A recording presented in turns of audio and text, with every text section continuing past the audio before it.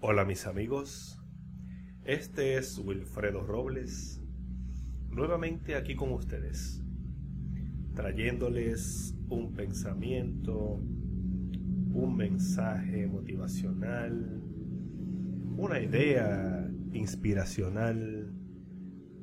Y en el día de hoy quiero hablarles de algo muy natural en nuestra especie, muy natural en los habitantes del planeta, y es la sensación de miedo, la sensación de temor. Y precisamente este podcast está titulado Haciéndole frente al temor. Y es importante que reconozcamos que tener miedo, experimentar temor, es algo legítimo, ¿no? Hasta cierto punto, ya que el miedo es la respuesta inteligente para evitar aquellas cosas que nos pueden hacer daño. Por ejemplo, tenemos miedo al fuego porque nos puede quemar. Tememos a las fieras salvajes porque nos pueden atacar. Es normal que incluso tengamos temor a lo desconocido. No sabemos qué va a pasar. Así que es una respuesta inteligente el que podamos tener temor.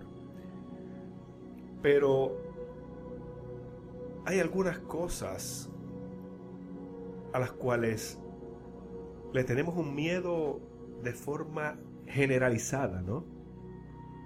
Y cuyo dominio sería un gran paso de crecimiento espiritual. Y por eso quiero compartirles cuatro cosas que a mi entender, si nosotros logramos sobrepasar el miedo que nos pueden producir, podemos crecer, podemos evolucionar, podemos trascender. Y me refiero a cuatro cosas, a cuatro miedos, a cuatro temores.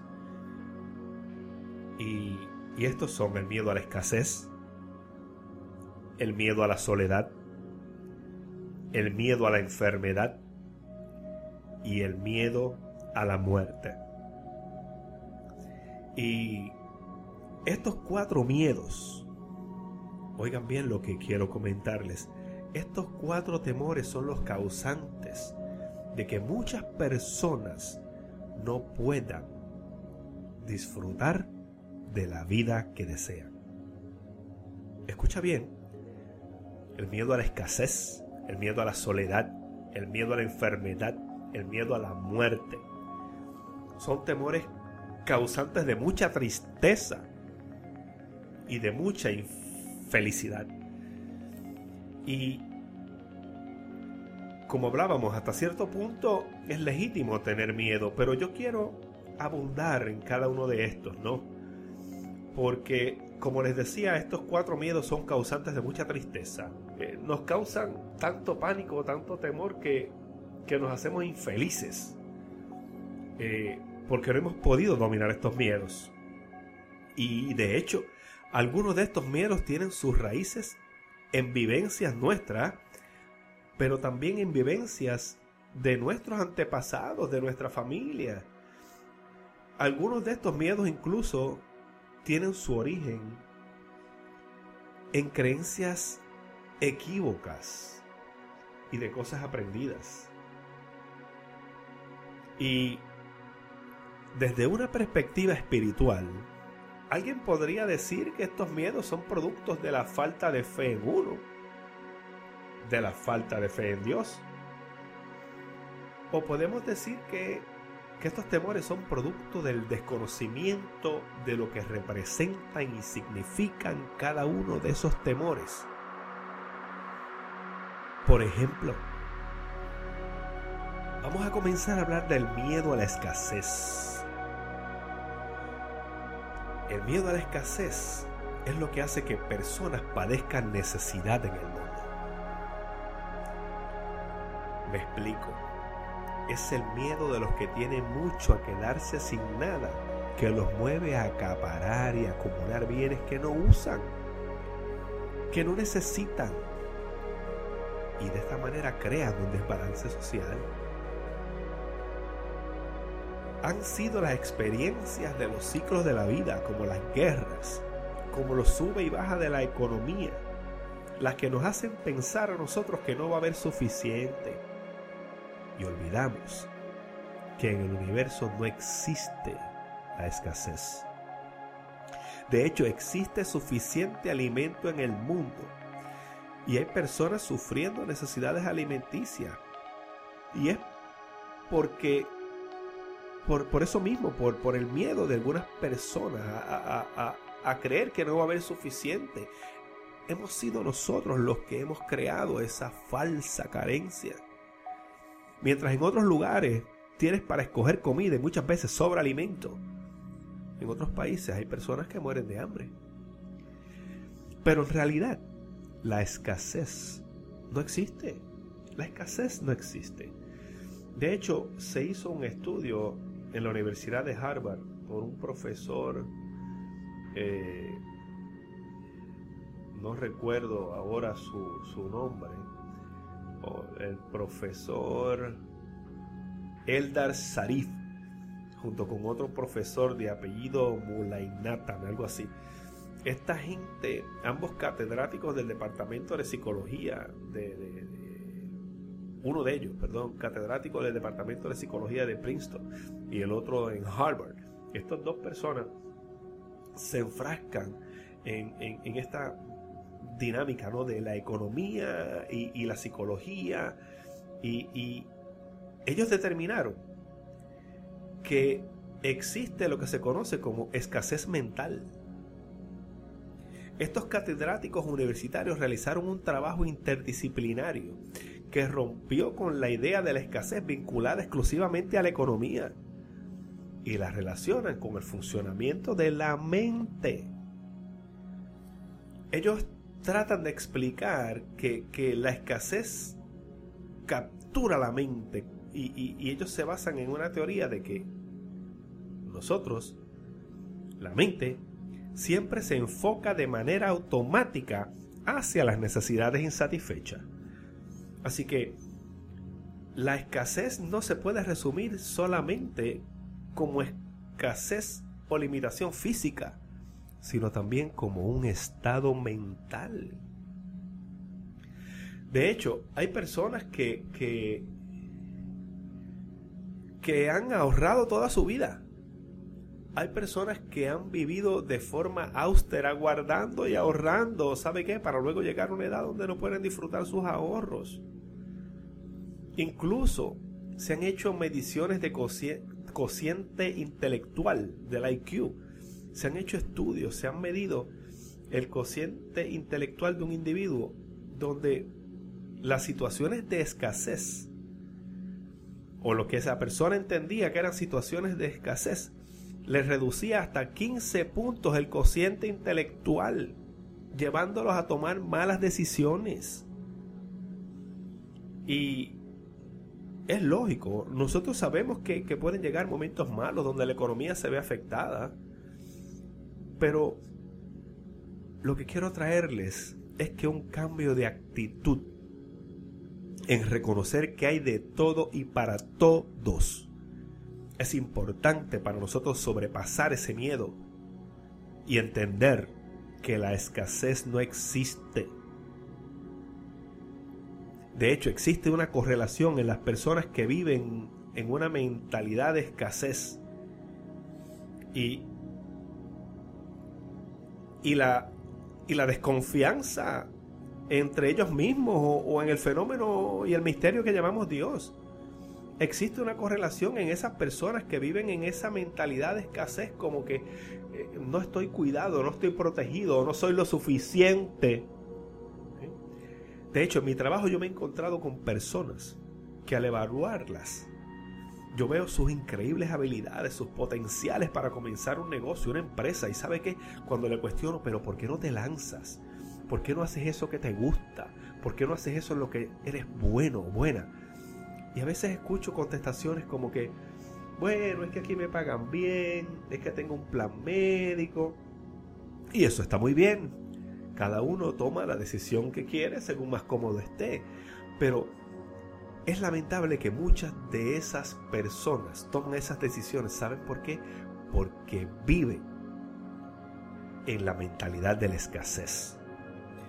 No viven mejor y no son sus jefes y no generan más dinero por miedo a la escasez, porque no han entendido que el universo provee y que la escasez no existe. Otro miedo que nos limita, que nos lleva incluso a enredarnos en relaciones que no son las mejores, es el miedo a la soledad. Es el protagonismo del ego el que no les permite a veces a uno disfrutar la soledad. Y no le voy a restar los logros que hemos obtenido por vivir en comunidad. O sea, nosotros podemos superar el temor de estar solo. Y eso representa un alcance evolutivo tan grande como el alcance evolutivo que hemos tenido de vivir en sociedad. Y me explico. Aprender a estar solos, a disfrutar de la soledad, nos ayuda a ser más independientes, nos hace más fuertes emocionalmente. Y realmente la soledad no existe, porque si estás solo estás contigo. Y es importante, ¿verdad?, aprovechar y compartir con uno mismo. Compartir contigo mismo, contigo misma. Porque tú eres importante. Así que ¿por qué no tomar un tiempo para aceptarte y para disfrutarte? Y es de entender que cuando niños nosotros temíamos a la soledad porque nos sentíamos indefensos, nos sentíamos desprotegidos. Pero ya de adultos, la soledad tiene sus ventajas y no hay razón para tenerle miedo. Y ciertamente nosotros somos seres sociales. En sociedad es que logramos hacerle frente a los retos de vivir en el planeta. En los tiempos de las cavernas, juntos era que nos defendíamos de las fieras salvajes, y juntos nos cobijábamos y nos preparábamos para las inclemencias del tiempo. Juntos nos defendíamos de ataques de otras tribus y de otros clanes. Pero ya ese tiempo pasó, ya eso no es así. Es tiempo de hacerle frente a otra realidad. Es tiempo de hacerle frente a la realidad de estar con uno mismo. ¿Sabe qué? Hay incluso quienes prenden el radio, quienes prenden el televisor, quienes se meten en las redes sociales, todo a la misma vez, con tal de no estar solos. Podríamos decir, con tal de no encontrarse con ellos mismos. Y es tiempo, ¿no? Es tiempo de entender que el miedo a la soledad puede ser miedo a encontrarse con uno mismo y nunca tú te vas a separar de ti. Así que es importante estar con uno y buscarle sentido a la vida y hacer un viaje a nuestro interior y reconocernos y mirar lo que ha sido nuestra vida, ¿no? No hay por qué temer a la soledad. La soledad no existe. Cuando estás solo, estás contigo. Aprende. Hay que aprender a vivir con uno. Aprende a vivir contigo. No huyas de ti. Trátalo. Trátalo un día, trátalo dos, trátalo todas las veces que puedas. No enciendas la televisión. No busques el celular. Pasa un rato contigo y comprueba que la soledad no es cosa para tenerle miedo. Otra cosa que quiero comentarles es el miedo a la enfermedad. Y los que hemos estado enfermos, pues claro, no nos queremos sentir así, nadie se quiere enfermar. Pero hay que entender que aun cuando el miedo es necesario, y se lo mencioné al principio, también el miedo en sí mismo tiene un efecto depresivo. El miedo tiene el efecto de intensificar las enfermedades. Y aun cuando las enfermedades son parte inevitable e ineludible de la experiencia física. Oiga bien esto, el pesimismo y el negativismo son estados emocionales que ayudan a generar una toxicidad en nuestro organismo, haciéndolo susceptible a enfermedades y a cosas, pero de una manera atroz. O sea, hay que entender que el miedo a enfermarte puede hacer que te enfermes. Por tal razón, óyeme bien, una actitud positiva nos mantiene sanos, nos ayuda a superar las enfermedades cuando éstas lleguen. Y claro está, las enfermedades pueden ser pasajeras, pueden aquejarnos por un tiempo. Hay enfermedades crónicas que indican pues que su estadía va a ser mayor. Incluso están las enfermedades terminales, pues claro que sí. Lo que implicaría que pues esa enfermedad terminaría con la vida. Pero lo importante de la enfermedad, y hay que verlo de un aspecto positivo, es que todas ellas pueden generar cambios en nosotros. Cambios en la forma de alimentarnos, cambios en nuestros valores, cambios en la manera en que vemos y apreciamos la vida misma. En cualquiera de los tres casos, no importa, ¿verdad? En qué proceso estés. Ya puede ser una enfermedad pasajera, una enfermedad crónica, una enfermedad terminal. Lo importante es un aceptar cuando uno está enfermo. Es asumir la enfermedad, lidiar con los síntomas, porque negarla o entrar en depresión, el tratando de entender por qué me enfermé o por qué esto no me funciona, eso no va a resolver el asunto. Hay que perder el miedo a la enfermedad. Hay que aceptar que es parte de nuestra vivencia. Hay que buscar, claro está, no enfermarnos. Pero aparentemente hay cosas que solo se pueden entender y se pueden apreciar a partir del dolor. Hay muchas personas que con enfermedades terminales le han encontrado un sentido a la vida distinto. La vida está llena de historias donde sabemos que hay personas que han encontrado plenitud y madurez en medio de una enfermedad.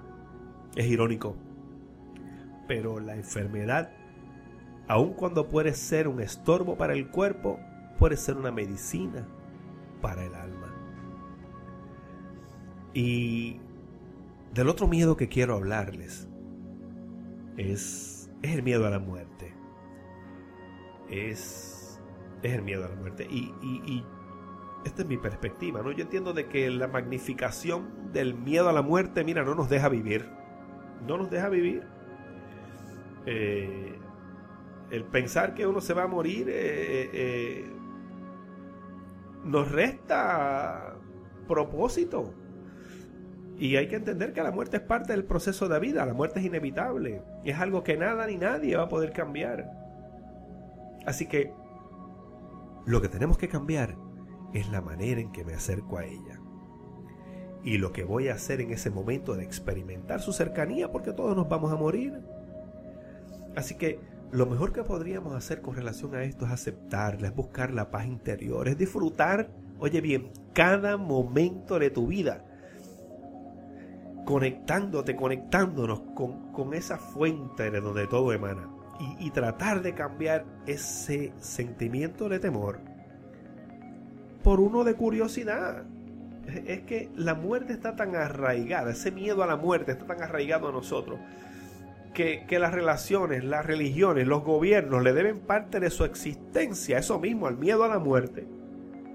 Y eso no tiene que ser así.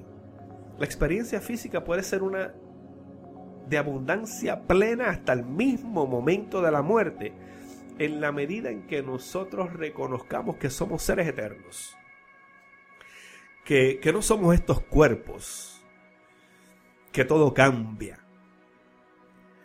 Así que, nada, en el día de hoy quería compartirle acerca de estos 4 temores.